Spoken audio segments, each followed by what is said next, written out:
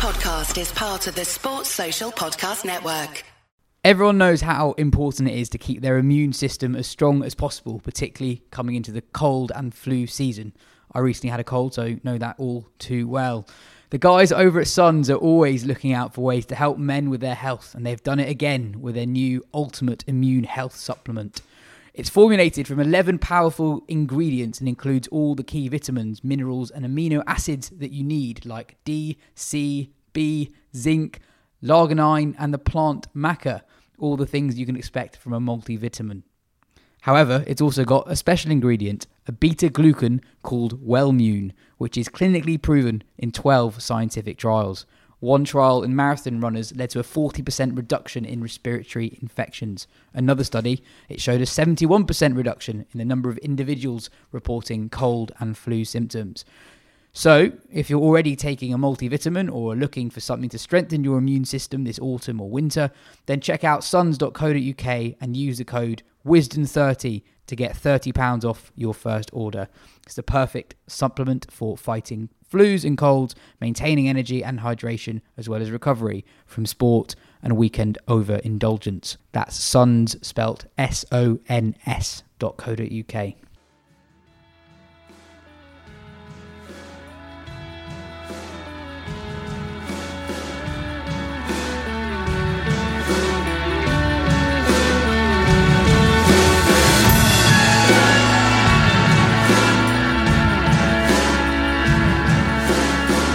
Hello and welcome to the Wisdom Cricket Weekly podcast. The T20 World Cup has kicked into life over the last few days. We've had a thumping win for England, a statement victory for Pakistan and lots more. You might also have heard that England have made a late addition to their Ashes touring party.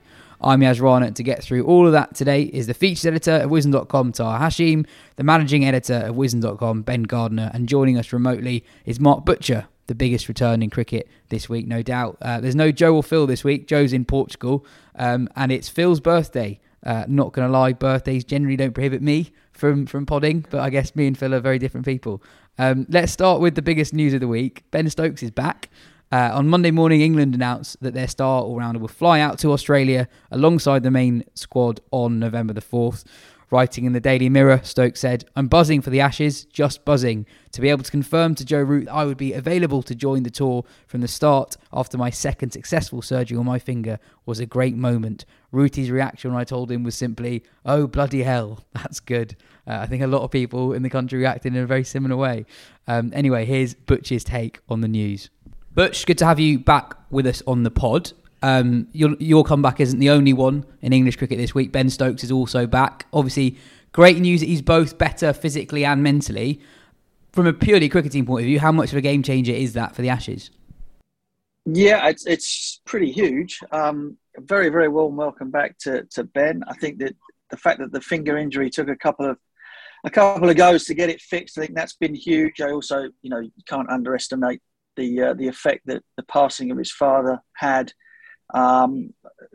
during the course of time where he was trying to still play at the highest level, was still involved in bubbles, etc., etc. And I think, potentially the mixture of all of those things, mental, physical, and emotional, all became too much even for him, and he had to bow out. So it's a huge thing for England's chances of regaining the Ashes. I mean, let's not mess about.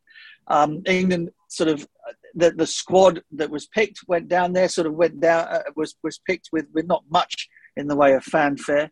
I think most of us could agree that it was probably the best squad that they could have taken, barring one or two flights of fancy or opinions, really. But I don't think anybody could have said, well, so and so should definitely been on the plane, and if they had have been, things would have made an enormous amount of difference. But there was one man, and that's Ben Stokes. So that's utterly huge. I think Australia, for me, give off the air of a team that's kind of like, that is very, very happy to be dishing it out when they're at home. They know that England have not travelled well in Australia for many, many, many decades, barring, of course, 10, 11. And we're kind of relishing the idea of being able to push around an England team, taking the mickey out of the fact that they might not want to turn up and all this kind of stuff. All of that sort of nonsense banter that's going on in the time of COVID, which seems distasteful more than anything else, as well as not particularly funny.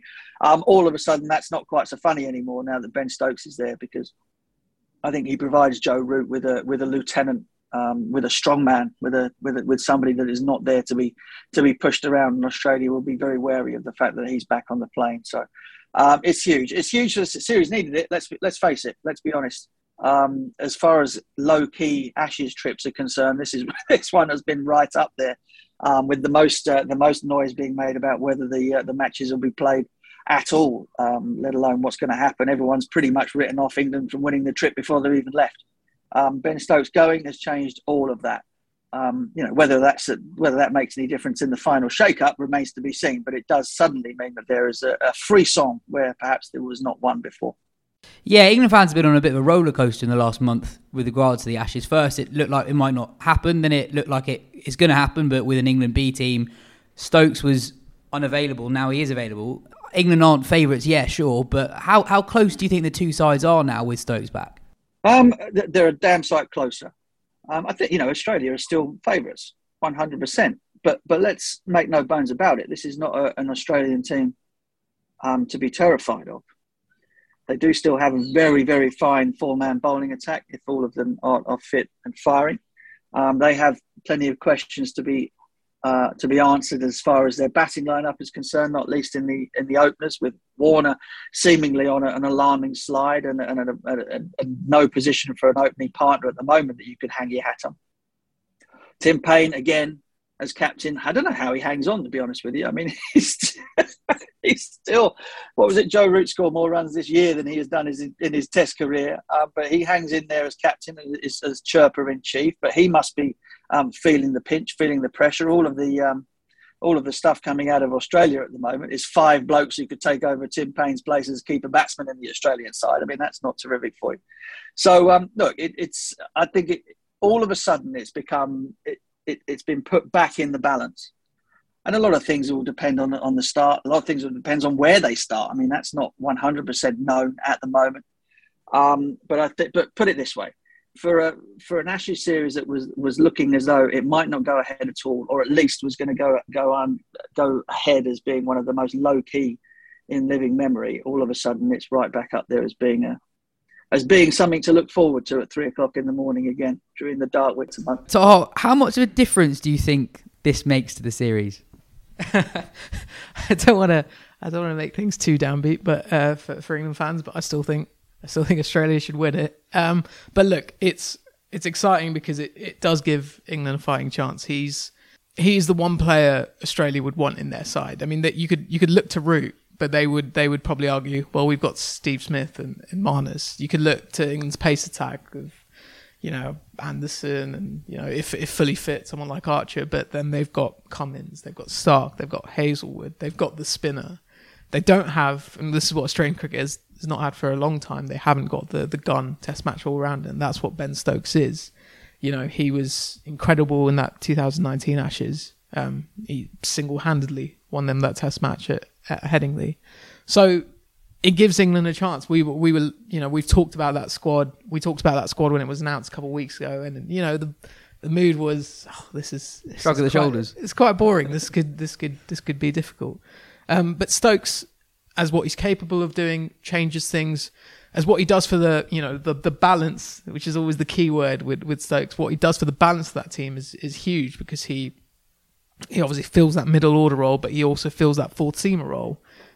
So there's a lot of different things that England can do now. They can play that spinner with a bit less, worry. I mean, it really improves the chances of England playing a spinner because they've got Stokes' bowling to call upon. But mainly it's just the spectacle of the cricketer we're talking about. We're talking about one of the best all-rounders in the world today.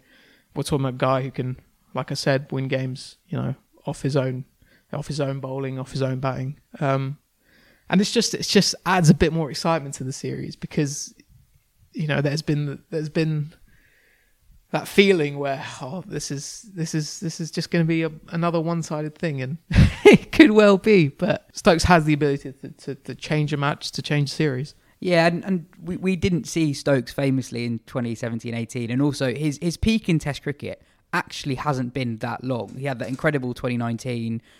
He was brilliant in South Africa the following winter, and he only played just over half of the 2020 summer.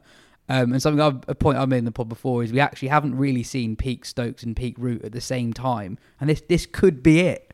Yeah, I mean, look, let's try and temper just a tiny bit of expectations on Stokes himself, in that, he won't have played any top-level cricket for a reasonable amount of time coming into this series. But, reading that column in the Mirror, just sensing the kind of mood music around everything, he seems like he's, fit and raring to go. It was really interesting, actually. You should read that column if you haven't yet. Him describing sort of the issue with his finger and how that's now been fixed. And actually, someone pointed out on Twitter that you can, in the photos of him batting in that Pakistan ODI series when he came back in and captained, you can see that he can't grip the bat properly. His finger's sort of like this, with his index finger just slightly raised off the bat. And he weirdly still did all right in that series, which just shows how much of a freak he is. But he now seems to, he seems like a guy invigorated. So yeah, that's obviously enormous. But yeah, so and I'm actually, I don't know if I'm more positive than Tar, or if I just am presenting it in a more positive way. I don't think it quite makes England favourites, but it does change things massively, I think, in that there's a lot of the problems around the side with the balance that it solves, and it's also just like you can kind of see it in two different ways. Before Stokes came in, you'd look at the two sides and be like, well, all of Australia's bowlers basically average nearly 20, and they have like one guy who averages nearly 50, two average over 60, and the rest all kind of in the 40s. And England have like Root, and then everyone else is basically 35 or under. And now it's like, well, I know Stokes' overall average isn't that good, but we know he's much better than that. And you think, well, Stokes and Root, and then you can kind of convince yourself that the rest can kind of bat around that. You're like, well, Milan's done it in Australia before. Pope can, he's very promising, does very well on these flat pitches. Crawley might have the game for these conditions. We know what a game changer Josh Buttler can be. All of a sudden, you can convince yourself that there is like a batting unit kind of worthy of the name there, and that there might be a series that's there to be, there's at least an even contest that's still sort of live going into the fourth or fifth, which is, much more than England could have hoped for, 2 months ago. So yeah, it's yeah, I think it's worth also saying as well that it's not just his finger that's got better. He took his break initially to look after his mental well-being, so it's great to see him in a position where he can play for England again. Taha alluded to this earlier about how this will change the balance of the side. But Ben, who are the winners and losers in the England setup here with Stokes' return? Yeah, it's a good question because the thing is as much as Stokes does, he opens up the possibilities for the side, which does mean there are now decisions to be made. You could say it's a win for Jack Leach because England can now play four seamers and a spinner. But equally, I could see them going in with just the 5 quicks, because if you have 5 bowling options, you need that guy to hold up an end slightly less. And you do get into this strange situation with Leach where you end up having to leave out like an absolutely brilliant seamer for him, like one of Robinson, Anderson, Broad, or Wood. You can't play all those 4 and Stokes. Yeah, or Wokes. That's even without mentioning Wokes, you'd probably have those 4 as the top of the pecking order. If you have to leave one of those out for each, like who's really going to have more success in these conditions? So I can see that going either way. In terms of the batter who misses out, I guess it's probably between Pope and Bairstow. I personally would hope that Pope is the one that stays in the side, but I can see England going with Bairstow's experience and success in those conditions. It's not at all what I would do, but just trying to get into the minds of the team management, I can see how. But then if Root feels he has kind of like his main deputy there in Stokes, I think part of the reason why they stuck with Bairstow for so long, just in general and this summer, is that you just need that kind of, they felt they need that experience around, and Bairstow, if nothing else, does have lots and lots of experience. He's played nearly 80 tests now, which is amazing when you think about what his record is overall, pretty mediocre. But then the other thing they could do, I suppose, at some point, and this would be things going pretty pear-shaped, but Stokes is an option at number 3, I guess, with his skills against pace in those conditions. But yeah, I'd say one of Pope or Bairstow, but there'll be an interesting debate to be had over those two, and Leach, possibly good, possibly not. And I guess the seamers will also winners just because they'll get a bit more rest, I guess. That's true. So it's so deflating for me if Bairstow plays. His high score since the start of 2019 is 57. That's the stretch of 34 innings. What do you think about Ben's proposed balance to the side there? Would you be tempted to bring in Leach, or would you stick to a possibility of an all-seam attack? Well, when we were sort of picking out our 11s for that first test, I felt really annoyed at myself for not picking a spinner. But that was partly because of the balance, that thing. And when you don't have Stokes, and it just becomes so much more complicated and difficult to pick a side out. But I always want a spinner in my side, and now Stokes is there, I'd try and get a spinner in there. And so Jack Leach would play for me. But look, that's 2 months away. There's a lot to happen. I also feel like it should be said that Ben Stokes has not played.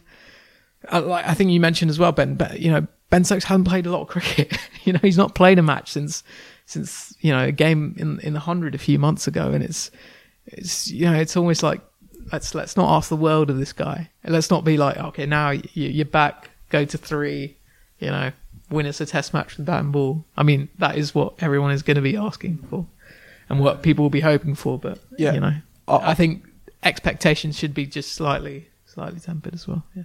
I would go for Leach as well. I mean, you can always, you're always going to have to leave out a good seamer, but that's fine. You just bring them in for the next test. England have 5 tests to play. They're all going to get a go at some point. And a point that is made a lot about England is they pick a day. They tend to pick teams for the first day of a test match, which is a bad thing. You've got to pick a team that, test matches unfold in all sorts of strange and weird ways. And, you want to have variety in your attack and in your team to help you sort of adapt to whatever kind of presents itself. And Leach is a very good test match bowler with a very good overall record, including in England. Okay, he hasn't played in these kind of Australian conditions before, and it's not where finger spinners generally do well, but we shouldn't just write him off just because very few bowlers of his type do well there. We know he's a very consistent bowler. I think Sil would describe that as a super strength, is consistency, and we know that if an Australian pitchers sometimes do turn on days 4 and 5, and that he is very good when pitchers do that as well. So I think there is reason to believe that Leach can offer something there. And just in one other loser, I think because you mentioned Chris Wokes, I think he is a reasonably big loser in a way from this, because just in terms of his chance of Chris playing. Wokes is a loser, Ben Gardner. You asked me who the winners and losers were. This is peak journalism from Yaz.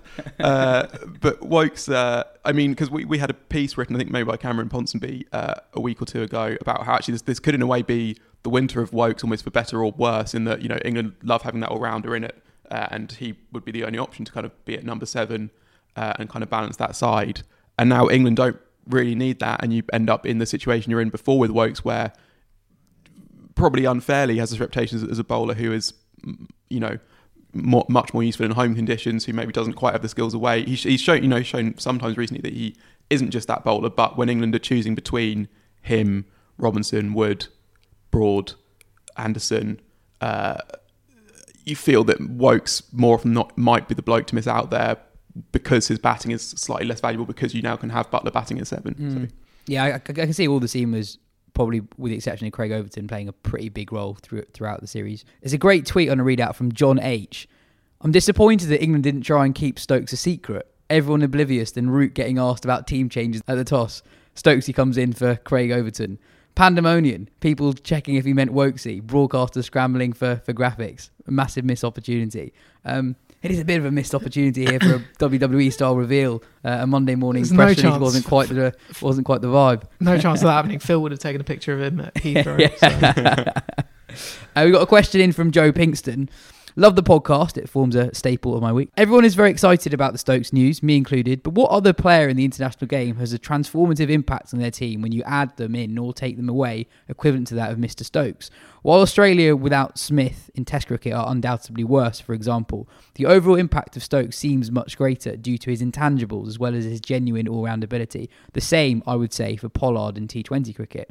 It would be great to see if there are any modern-day examples of players that rival Stokes' overall value as well as those in the history of the game. Maybe Jack Callis. Any ideas? I think Stokes did a bit more bowling than Callis did. So in that way, I know Callis obviously a much better batter. So you are you're losing out there more from a staffing point of view. But also that side seems to just be kind of stocked with great players. So I guess they could have replaced him at times. It is hard. At first I was tempted by like Warne in that Australian side because he was in a way sort of like 3 bowlers in one, in that he was that rare leg spinner who could hold up an end. He'd also take your wickets on day 1, and he would win you a test single-handedly on day 5. But then when he did miss out for a year for that drugs ban, they had McGill come in and do a perfectly good job. So it is really hard to think. It's also, there are teams who are, very dependent on one cricketers, but in a way, because of just the almost like how big English cricket is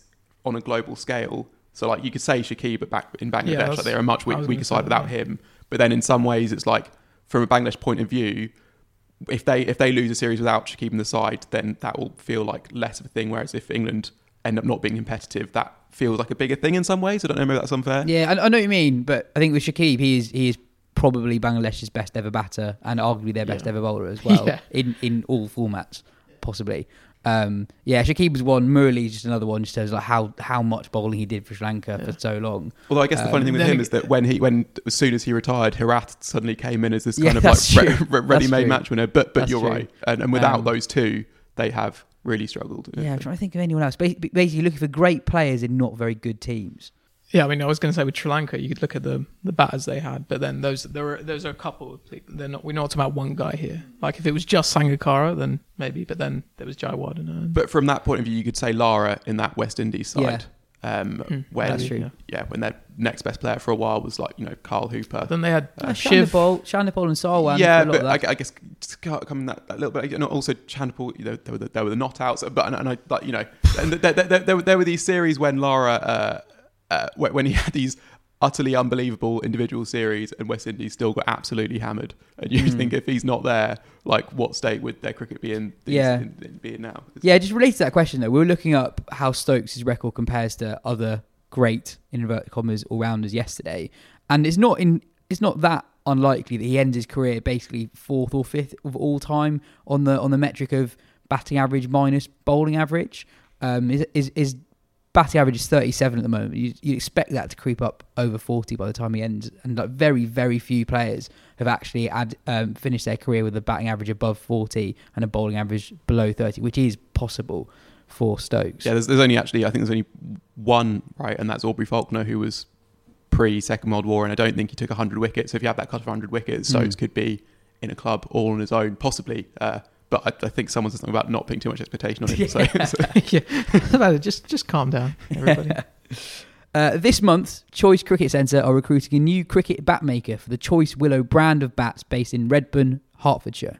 This is a unique opportunity for a passionate bat maker and cricket enthusiast to help promote, design and influence the future of their small cricket business into its 3rd decade, whilst enjoying the ambience of their work environment within their indoor cricket centre. Short-term and temporary living space accommodation is available as part of the role. For more information, contact them on choicewillowrecruitment@gmail.com. Moving on to the T20 World Cup. Taha, what is your moment of the week? My moment of the week is Shaheen Afridi's. Those first 2 overs against India to set up a historic win. Pakistan had that horrendous World Cup record against India. Well, they'd never beaten India in a World Cup. So from 12 games, it's incredible. And they had to be on it from right from the start. And it's easy to be on it when you've got this 6 foot something beam pole quick who swings it at 140k plus and is just a phenomenal bowler to watch. And first Rohit Sharma went LBW first ball. That was a special delivery in itself. But the KL one, I mean, I didn't see the ball. I just saw the stump splattered. KL having shaped up to play the drive through the offside, and the ball's just gone straight through him. Phenomenal start and just a exceptional performance from Pakistan. I mean, I was just so impressed by Shaheen. I kind of expected, he's going to be right on it from the start, but just the way they were in the field, there were no mishaps. They were right up for it. The way I thought, Imad Wasim then back to Shaheen up from the other end with the new ball and, did what he did. But he only bowled 2 overs. And so Babur was on it because he then had Hafiz, the off-spinner, come on with Rashad Pant on strike. And he bowled 2 great overs. And then Shadab Khan was giving, Rishabh Pant and Virat Kohli were sort of rebuilding in that middle overs phase, and Shadab kept it tight. And at the end, I thought Haris Rauf. I've seen a lot of Haris Rauf, and he's got raw pace, but I was still kind of left a bit unconvinced by him. And it was just so impressive where he just said, I think he might have got hit for 4, and then he just said, I'm basically just going to bowl slower balls now, and that's all he did. He wasn't mixing it up. He was just going to bowl the slower balls into the surface, and India couldn't really get him away. And I thought he bowled excellently. It was just such a brilliant all-round performance. And then the thing with Pakistan's batting is it's down to those two guys up top, and they've got a great partnership going. And when they come off, they properly come off. I think they've got 3 century partnerships now, 4. I think it's 3. It's 3. No, it's 3 at the top of the order. I think it's 4 in total. Yeah, but three at the top of the order. Okay. Let's be specific. 3 at the top of the order, and they're not going to run away with it because they're not reliant on power, and so there was a great deal of running between the wickets. There was times where India were sort of ramping up the pressure. They had the dots, they had the singles, and then you think, Pakistan, they need a boundary this ball, and they would get that boundary. Yeah, there's a point where Jadeja and Chakravarti were keeping it very tight in the middle overs, and the asking rate was creeping up to about 9. Yeah, and with the history of these two teams in these tournaments, you think, if they get 1 wicket here, 2 wickets, and then the new batter takes his time to get in, then you start to worry because then there's Bumrah to come at the death. And yet in the end there was no jeopardy, there was no hiccup, and it was some performance to start the World Cup, really, for Pakistan. Yeah. Just a really excellent display and quite fun to watch, really. I'm wary of going too big on Pakistan, considering that we're recording the pod before their game today against New Zealand, and this pod is definitely coming out after that game.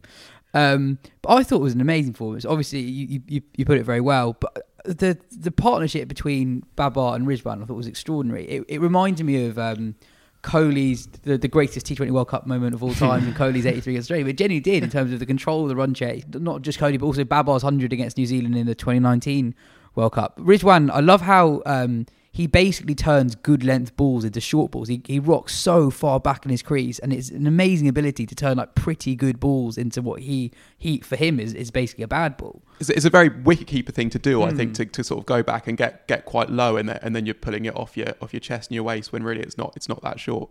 It's obviously interesting that it's Babar and Kohli. Obviously, it can be a pretty easy comparison to make between the two. Great hopes for the two most sort of fanatical, most cricket-loving countries in the world. But they do both. Babar now has this sort of aura that Kohli, like at his best, has as well, where you get these incredibly tense, high-pressure moments just because of how much is riding on this game, how many people want you to succeed, and I don't think they diffuse the tension because it's kind of impossible to. They kind of just ride it and kind of let that kind of carry them forward. So actually, and the skill is almost in allowing that pressure to build, knowing that you are able to sort of to bring it back at another point. Because I think a lot of sport this weekend has felt a little bit surreal to me, in that you've had like that England West Indies game. I thought was just such a strange one. There was a reasonable amount of hype in that. The 2 finalists last time, defending champions against the ODI champions. This should have been like a real high octane battle, and then all of a sudden it was just weird. And we'll get onto more of it. And there was also Liverpool Man U, which was a surreal game as well. Cricket podcast, Ben. This was surreal in a different sort of way, and it was surreal looking back on it. That you're like, hang on, did Pakistan just win that by 10 wickets? And not to say the result flattered them, because they did. It was the complete all-round performance. It's that to beat India by that much, you have to be completely on it, and you can still see how it could have gone wrong at various points. It started, I think they were 71 for naught after 10 overs, needing 81 of the last 10. And you see it quite a lot in T20 cricket, that you lose 1 wicket, someone comes in, struggles to get going, then the other wicket falls with the other set batter, and then all of a sudden you're at 10s and you've got 2 new players, and then it can fall away quite quickly.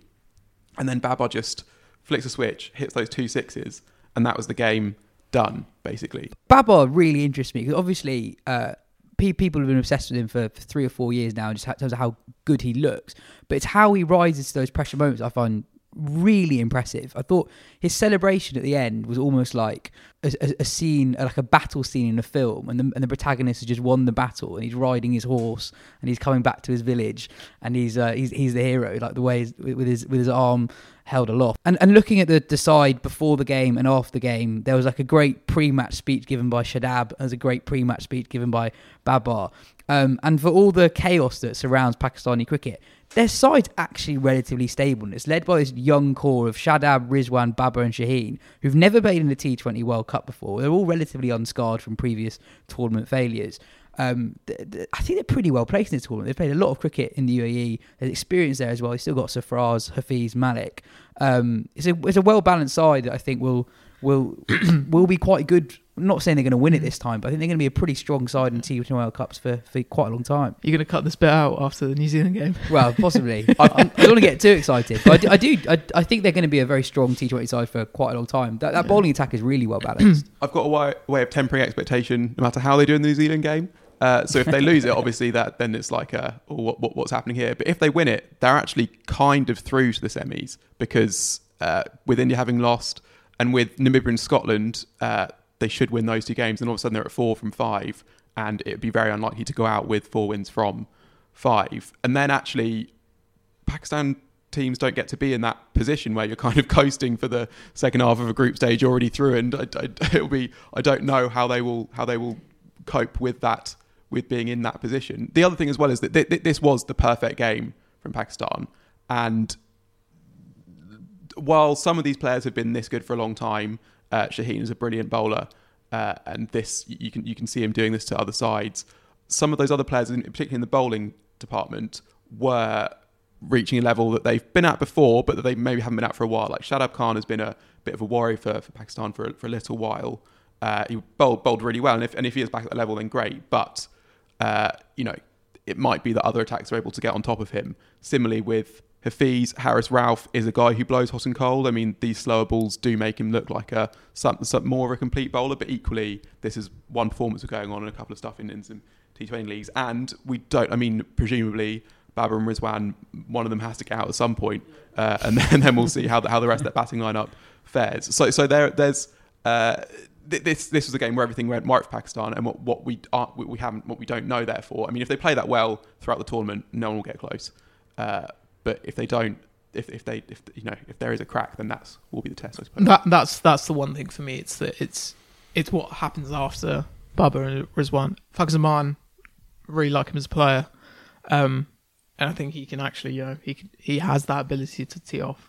And then you've got the two guys who could just keep on going, Hafiz and Malik, and they've got that experience. But it's still all about those two guys up top. And so it's almost like there was a part of me in watching that game where I was interested to see, okay, if after 10 overs, if they do lose that one wicket, can we see a couple of those guys then step up? And that would be almost the more, for a Pakistan fan, that would be the almost more reassuring to see that, all right, so after these two, we've still got something that can, so the guys that can take us to these chases and nail it. For now, it was, but the other day it was all about those two. So let it be for now. And who knows what will happen today.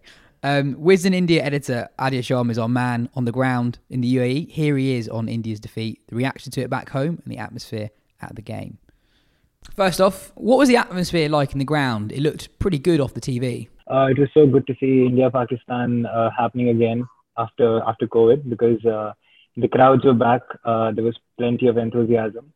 Starting even simple things like right in front when the buses came out, there were plenty of India and Pakistan supporters right side by side, chanting as the players came out. And then, even like the first day when I came to Dubai, right at the airport, a staff member saw me with the tournament bag. And he was like, oh, you watch cricket? And then he's like, Pakistan's going to win on the 24th.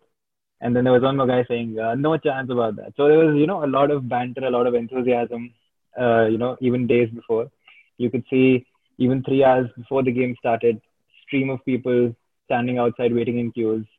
And it was all good. It was all healthy and nice. Yeah, it seemed very well-natured, not only between the fans, but also the players as well. Yeah. So you could see the the relaxed atmosphere. There's a lot obviously spoken about India-Pakistan games in general and how big it is. But in the face of the players, as they practice, as they warm up in the lead up to the clash, you can see a lot of relaxed smiles and a lot of happiness around. So it's really good to see that. It's good for the game, and it's obviously good for the players as well. On to the cricket. What's the reaction been to the defeat in India? Obviously a bit of surprise by the kind of the manner of defeat. I'm pretty sure none was expecting a proper 10-wicket thrashing, but it must be said that a lot of people do understand that Pakistan played really well. Like initially the Shahid Afridi spell was so good that you can't really pinpoint on one player and say that he played badly. It was such a good spell, and that's something that even Virat Kohli said at the end of the match, that it was such good bowling. And I mean, it was sort of the challenges that India knew that they're going to face with Babar Azam and Rizwan also doing well. So it's good to see that there's not a lot of backlash. It's all good, and it's kind of positive in understanding that this was well deserved for Pakistan and how they managed to win it. Do you think India should make any changes for their next game? I personally thought that someone like R. Ashwin could have been really helpful up front, because he knows how to capture wickets in the power plays, and he's the sort of attacking bowler you need in tournaments like these, because with Bhuvaneshwar, Bumrah and Shami at the start, you get sort of a conservative or defensive bowling lineup, because Bhuvi is not as he used to be. So in that sense, I feel someone like an R. Ashwin can bring in that attacking option at the start and can get you wickets, and that's really what India need right now. Would you bring in Ashwin for one of the seamers? That's a tricky one. I would want him to play the role that Varun Chakravarti does, but even Chakravarti hasn't done anything wrong really in the last 12 months or so. But I do think that there is an option of playing three spinners. I do, given the pitches and because India is playing most of its matches in Dubai, it does make sense to have that extra spin option. But then also depends on what Hardik Pandya's fitness is. If he's there to bowl that extra 2 overs or so, then we might not need the extra seamer in the team. I get the sense with India that there's less clarity on what the best team is. There were some pretty big changes in a World Cup year. Varun Chakravarti's barely played for India at all going into this World Cup. Suryakumar Yadav has been brilliant in the IPL for a very long time, but he's played very little cricket for India. Do you get the sense that Virat Kohli's not quite sure what his best team actually is? I think when it comes to the overall composition, most of the things answered. Like they know what they have to do, but certain things are still not very clear. Just like the number 6 option for bowling, you've got 5 bowlers in the team, but you always have to be prepared for something like an off day for one bowler, and you need to have some sort of a backup. And India has had so many good batsmen at the top of the order, but there has been really not much spoken about having a proper number 6 bowling option in the team. So, there are some bases that still need to be covered. And I think in that sense, India should have, done something better in preparation to it. But yeah, I think overall, there are some things like even the form of Bhuvaneshwar Kumar and all those things that are some sort of a worry for India. Cool. Good to have you on, Adia. We'll hear from you next week. England got off to a winning start against title holders West Indies. It was largely hiccup-free, bowling West Indies out for 55, chasing it 4 down with 8 wickets in hand. Ben, what did you make of the game? You said it was slightly surreal. Yeah, I mean, England did play well. All their plans came off better than they could have dreamed. I think you sort of have a bit of a gamble. Maybe you think you can sneak through 1 over of Moeen to the openers, and then he does all right the first over, so you keep him on for the second. Then he takes a wicket, so you keep him on. Takes another wicket, so you keep him on. All of a sudden, he's got 2 over 17, his best figures in T20 internationals. England have questions over who that bowler will be almost to take over from the opening bowlers, or even to open the bowling. And in this game, Wokes opened well, and then you had Mills and Jordan providing pretty good imitations of middle overs enforcers. There was a question about when were they going to introduce Adil Rashid. It got to like the 10th over, and although West Indies are 6 down, it's Pollard and Russell in the middle. We know what they can do, and then he comes on, bowls this magical googly to Russell first ball that just completely outfoxes him, and ends up with figures of 4 for 2, the cheapest ever 4 for in T20Is. And then the chase was also pretty weird in that England were trying to go so quickly, they ended up actually not going as quickly as they would have done if they just kind of batted normally and probably scored at about 8 and over. But yeah, it was weird because of how much of it's hard to say that England played that well, because this was kind of a bit of an implosion from West Indies, but the kind that's also kind of built into how they play their cricket. And that's not to say that they should play it differently. This can happen to any team, can lose a T20 game on their day. But that it's not as if, I mean, England were good, but it's not as if they will always be that good, or they will bowl that well again against other teams and not bowl them out for 56. And West Indies will bat with the same approach and score 220. So there's almost not too much to be read into it, apart from the fact that it's a huge win for England in the context of getting through to the semis. Tar, David Malan was carded to bat in at number 7. What do you make out of that demotion? To clarify, he wasn't injured. It was, Morgan explained it as net run rate, so guys to come in. I just thought it was a bit strange watching it, because I thought I could kind of get the first promotion, Bester coming in, but David Malan is not incapable of teeing off from ball 1. He, remember that 99 against South Africa last year, where he kind of went 4-6 first couple of balls, just completely went for it. He's not incapable of that, and also the fact that West Indies had their left arm spinner on. We talk about these matchups in T20 cricket. Malan, instead of having those right-handers come in, Malan could have been that guy. I know Moeen came in at 4, but Malan could come in at 5 as well. I just thought it was weird that he was just, especially when there's so much talk about his place in the team. I thought it was an odd looking decision. I thought he should have just come in. We saw a lot of those guys, Livingston, Bairstow, Moeen, go for single figure scores. They were trying to go for it. Why couldn't Malan have been afforded the same opportunity, I guess? If he gets out first ball, right, he gets out first ball. It's not that he's incapable of going for it.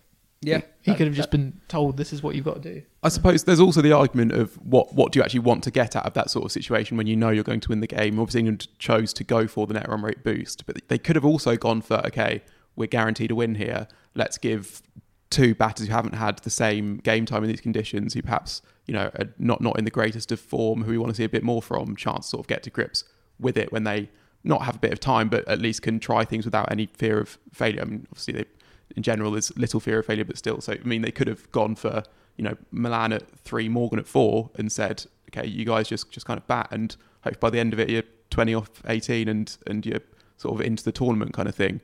But to be honest, I didn't really mind it. I don't think there is anything to be read into it about England's plans. I think Malan will bat at number 3 in their next game, and if they're chasing anything other than very, very low totals that they want to get a run on, then he will be their number 3 probably until they are forced to make a decision in a crunch game, I think. I thought it was quite encouraging just how well Rashid and Moeen bowled. We were slightly concerned pre-tournament about England's lack of spin depth, but seeing how the tournament's gone so far, it's quite interesting that India actually only picked 2 of their 4 spinners in their game, and then seeing England's 2 guys doing really well there. You still got Liam Livingstone as well. I think that's pretty encouraging going forward.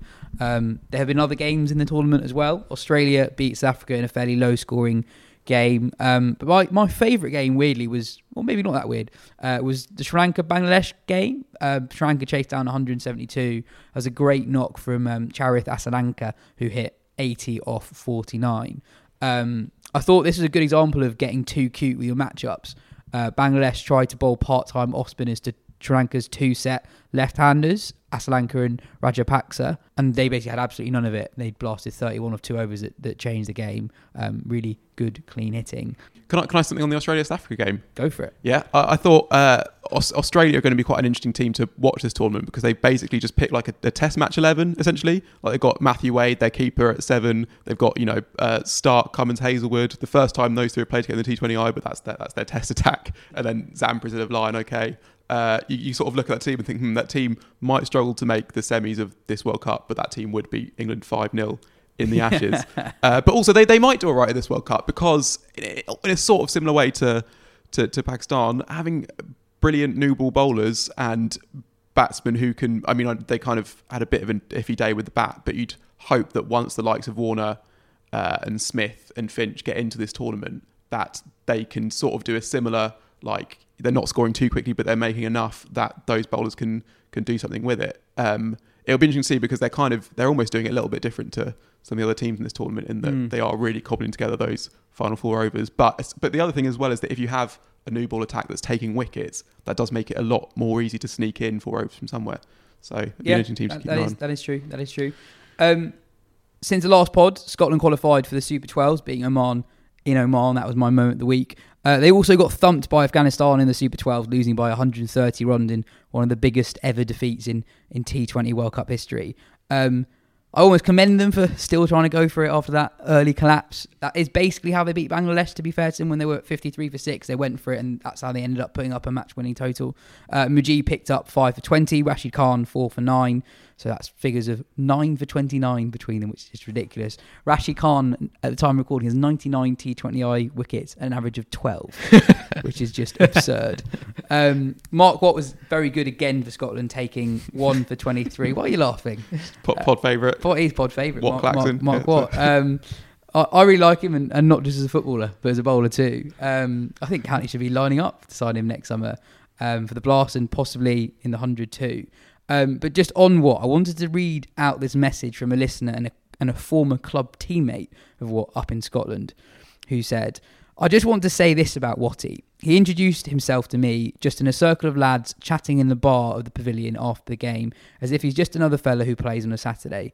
Never name drops or even really talks about high level stuff unless you ask him. He's genuinely engaging and enthusiastic when he coached us at university level, and at Club Windsor Nets was actually asked enough to watch me bowl and suggest things to try as a spinner, and that's just me as a pure part-time leggy. He probably gets the most chat in the club WhatsApp group and can laugh at himself and also dish it out, but not in a dickhead way." What he said on the pod about it being like a family is so true, even to the extent that the club kind of has its own language to it. We'll hear him being nostalgic and reminiscing about lads who used to play at the club and nights out, but never, when I was at Lancs, blah, blah, blah. I mean, the thing that shows it is the fact that I played there for literally 1 season and probably missed games at the start and the end, and immediately felt completely welcomed and at home there. Not at all like the new kid. I thought that was a really, really nice message. Anyway, moving on. Here are Butcher's thoughts on the T20 World Cup so far, and the news that the IPL will expand to 10 teams for the 2022 season. The biggest story off the pitch in the World Cup so far emerged this morning.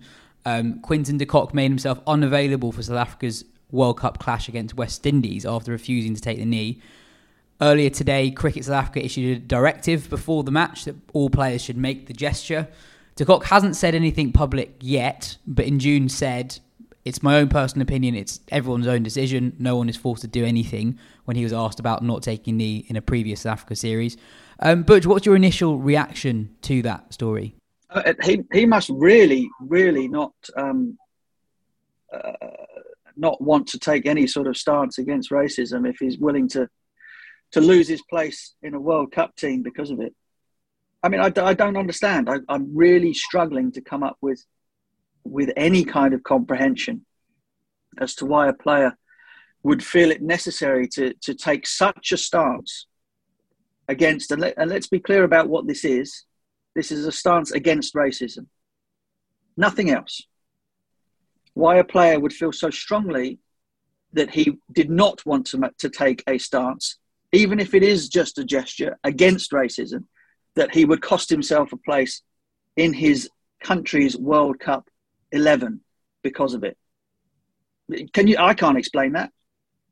No. So as far as I know, he's not made any statement as to why he has his reasons for not wanting to take a knee. I mean, we can delve into the reasons why Cricket South Africa have felt it necessary to mandate their team to do so. I think they had some sort of idea that they'd given them options as to ways in which they could show their support for an anti-racist stance, which didn't work out particularly well because half the team were doing one thing, another half were doing the other, and some weren't doing anything at all. So they were forced into saying, right, this is what you are going to do. And Quinton de Kock has decided he didn't want to do any of it. I find it utterly bizarre. And yes, look, it is his own free will to support or not support whatever he wants to. I would question myself as to how important it was to me that I made it known that I was not supporting an anti-racist stance, that it would cost me my place in a team. Answer me that. Yeah, I mean, part of, I guess, my own frustration to it is that you see relatively few cricketers put their head above the parapet on any stance, and then to see a player have their World Cup place taken away from them to stand against an anti-racism message is just so depressing. Well, that's it. I mean, it's depressing. It's unfathomable. I hope that Quinton de Kock at some point finds the words or finds the time to enlighten us as to why he has taken this stance, because there's only one way to read it. You know, he cares more about not supporting an anti-racist stance than he does his own position in the team. I'm quite open for anybody to tell me how I've misunderstood that. I'm sure that's not the last time we'll talk about this. Moving on to the IPL. Reading a big story this week. The IPL is expanding to 10 teams from 2022. That's up from 8. There are going to be 74 games, up from 60. We've been saying all year that there's too much cricket. Well, here's some more. Well, I mean, there's too much IPL cricket, let alone too much cricket, full stop. I mean, the tournament itself, I can't remember, when was the last time that they had 10 teams? It was back in the early teens, wasn't it? I think and, you know, they pretty quickly ditched the idea because it became so bloated and so easy to miss, I suppose. I think one of the great things about shorter tournaments, as short as they are nowadays, is that you kind of it's appointment to view. You kind of don't want to miss anything. If you expand a tournament which is already the longest going, 60 games to 74, you're just adding so much fodder, I suppose, so much packaging, so much extraneous stuff that you don't need to tune into everything. You're not going to get great entertainment throughout that amount of time. Having said that, somebody paid 930 million for the Look Now franchise, which tells you that there is a value in it somewhere. It just might not be in the eyes of the cricket fan or the casual cricket fan, I suppose. You know, one of the start warnings that somebody like Michael Holding gave many, many years ago at the beginning of T20 was, you know, I don't agree entirely with Mikey's stance on T20 cricket, because I think it's done incredible things for the sport in terms of spreading it, in terms of giving it a lift into areas where perhaps it had never touched before. So we don't agree. We don't see totally eye to eye on the merits or otherwise of T20. But one of the things that he was always keen to say was that eventually it will eat the sport.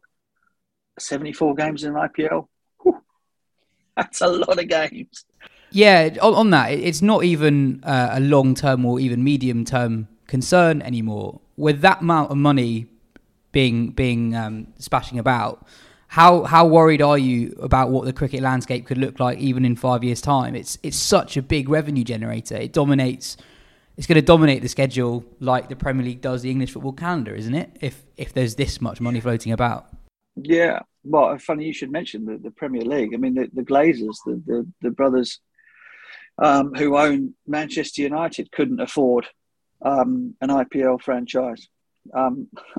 Some might say they can't afford Manchester United either, but that's another argument entirely. So look, I mean, the money is there. The money talks. There is interest there. What it does to the rest of the game, what it does to players, actually, funnily enough, I think that's perhaps an area that I know more about than others. Is that the players at the moment are in a position whereby they can pretty much pick and choose how they want to make their livelihood, or, you know, what things to concentrate on in order to make best of their short time as professional sports people. And of course, another 2 IPL franchises. I don't know how many players that is in terms of a squad, probably mid-20s or whatever. So that's, you know, another 16 international players been taken out of whatever domestic leagues or whatever international cricket that they might be involved in elsewhere. You automatically dilute what goes on or the standard of the rest of world sport. Now, some people might say, you know what, that's great, because as we've seen with Scotland and Afghanistan more recently. The teams, the associate teams, Papua New Guinea, whatever it might be, Namibia, these teams doing what they're doing in the qualification, it shows you that there is talent and stuff ready to come in, and the world of cricket is expanding ever more. The only caveat to that is where do the players, where do the sort of like the big players, the recognisable players from these franchises end up? Well, these countries end up. If they're any good, they end up playing their wares as T20 mercenaries around the world. They're not there to sort of spread the gospel about the rest of the sport. And so therefore, even as the game expands, it contracts into a T20 corner. And again, I go back to Mikey again. He was incredibly prescient, because if that's the way that it goes, and that's the way it looks as though it will, because that's where the money and the finance and where the interest and the excitement and the TV and everything is, then the sport will eat itself, because T20 will be the draw at the exclusion of all others. And we might sit here in England and say, well, we've got it fine. We test matches are fine, and we've got first class cricket, which is being pushed to the margins. We've got another small short form tournament that we've started ourselves. It won't take long before something that we think is very comfortable and something we think that we've taken great care of over the years becomes something that is slipping away from us too. So none of these things happen without causing ripples. That's all I will say. And so another big pebble has been thrown into the pond, and those ripples are going to keep going out, and they're going to affect lots and lots of things around them. Nothing happens in a vacuum. Just finally, do you think that we're the most oblivious to that change in England, because we have test matches with full crowds? Most of our cricket is well watched. Our test team is still quite good, as much as we might criticise it. Our players are paid well enough that they don't have to reject the opportunity to play for their countries as much, but other countries are seeing it. This was the first year really that the England test team, obviously COVID played a part in this, but the England test team has basically only played their first choice team in one test match this year out of 11 or 12. Do you think that we're actually only slowly realising something that people in other countries have noticed for a long time? For a very long time. Yeah, I think so. I think the fans of English cricket, the ones that travel during the winters, the ones that have had a great time following England cricket teams for better or for worse over the last 30 years or so, would know it in their heart of hearts too, because they would know that when they first went to follow, when they first watched Alex Stewart make 200s in Barbados or whatever it was, that they shared the grounds with the local fans. But now, if England go on tour, when England go on tour to West Indies come 2022, the chances are there will be England fans and England fans only in the grounds, because the local fans have been priced out of the tickets, as they were in 2004, the last time I played down there. We won that series in the Test match in Barbados, and the ground was red, white, and blue. Put little Kensington Oval, tiny as it is. The local fans that had any tickets had sold them on, because it was more lucrative for them to sell them than it was to keep them themselves. So, that creep has been happening for a very long time, and we've been part of that, I think, as England. The only time it actually ever comes back to you is when you suddenly think, oh, hang on a second, we've got no one to play. Or when we do go and play, they're no good. You go to Sri Lanka and you duff up Sri Lanka in their backyard on turning pitches in Gaul, which is very, very welcome. Great fun to be there as an English commentator commentating on England beating the home team the way that they did, Joe Root playing so brilliantly. But in the back of your mind, you're thinking, crikey, if Sri Lanka can't beat us at Gaul, back-to-back test matches on turners in Gaul, Sri Lanka's got a problem in terms of test match cricket. How long are we going to be coming here for test tours, or test tours that mean anything beyond, a bit of practice before you stop off in India, perhaps? Lots to ponder. Nice upbeat way to end. Good to have you back with us. Yeah, it's good to be back. A bit more England news. The fifth test of the England-India series has been rescheduled. It will take place in July 2022 at Edgbaston. Ben, you have opinions on this? Yeah, I think it's kind of... At first I didn't really know how to feel, because I felt differently to most of the general mood on this. But I have since become more certain that I just think it's a very bad thing, or not very bad, but it's not great that this has come in, that this now has been rescheduled, and it kind of says a reasonable amount about what the cricket, economy is today, and that sort of thing. I mean, we, just had the news that the IPL is being expanded to 10 teams, and we've talked in this podcast before about how, India, if India make it to the T20 World Cup final, they play a series against New Zealand that starts 3 days after that, and then basically don't stop playing until the end of July next year. They've expanded the IPL to 10 teams, which is packing more games into that time. I know each team is still going to play the same amount of games, but it's still a more condensed. It's either going to be a longer tournament or a more condensed tournament. And either way, that's going to just be sort of more cricket ever present kind of thing. And then you get into the England series, and they've been like, yeah, sure, why not just tack an extra game on there? It's not going to make last summer's series feel any more or less complete. I don't think like either set of fans, if this game was won or lost, the other set is going to be like, kind of doesn't really count.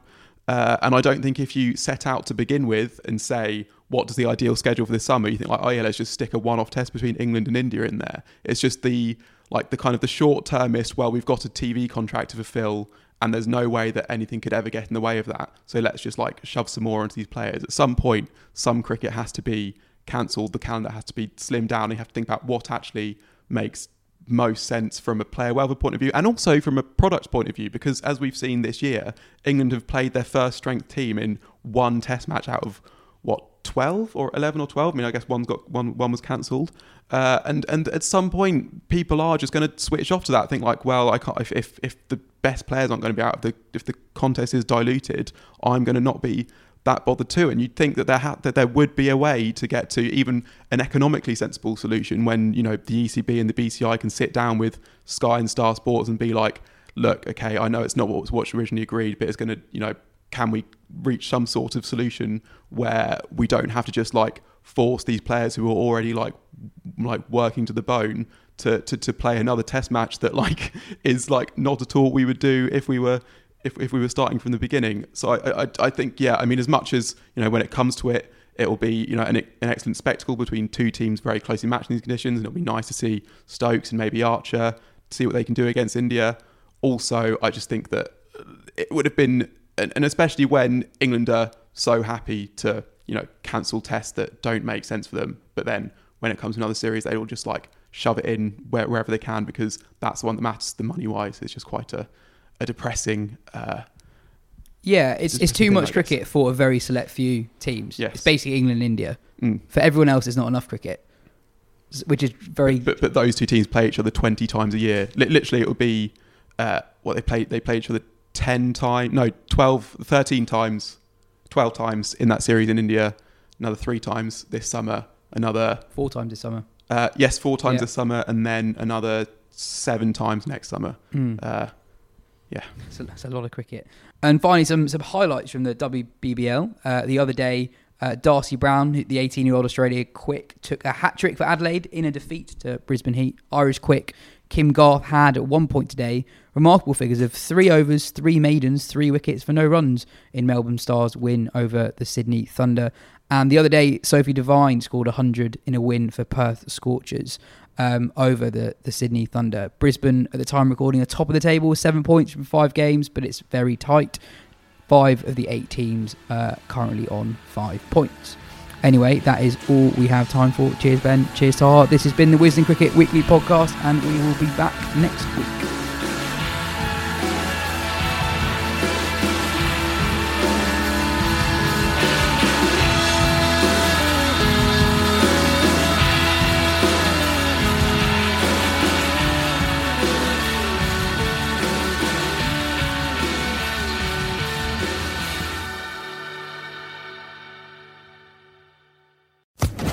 Social Podcast Network.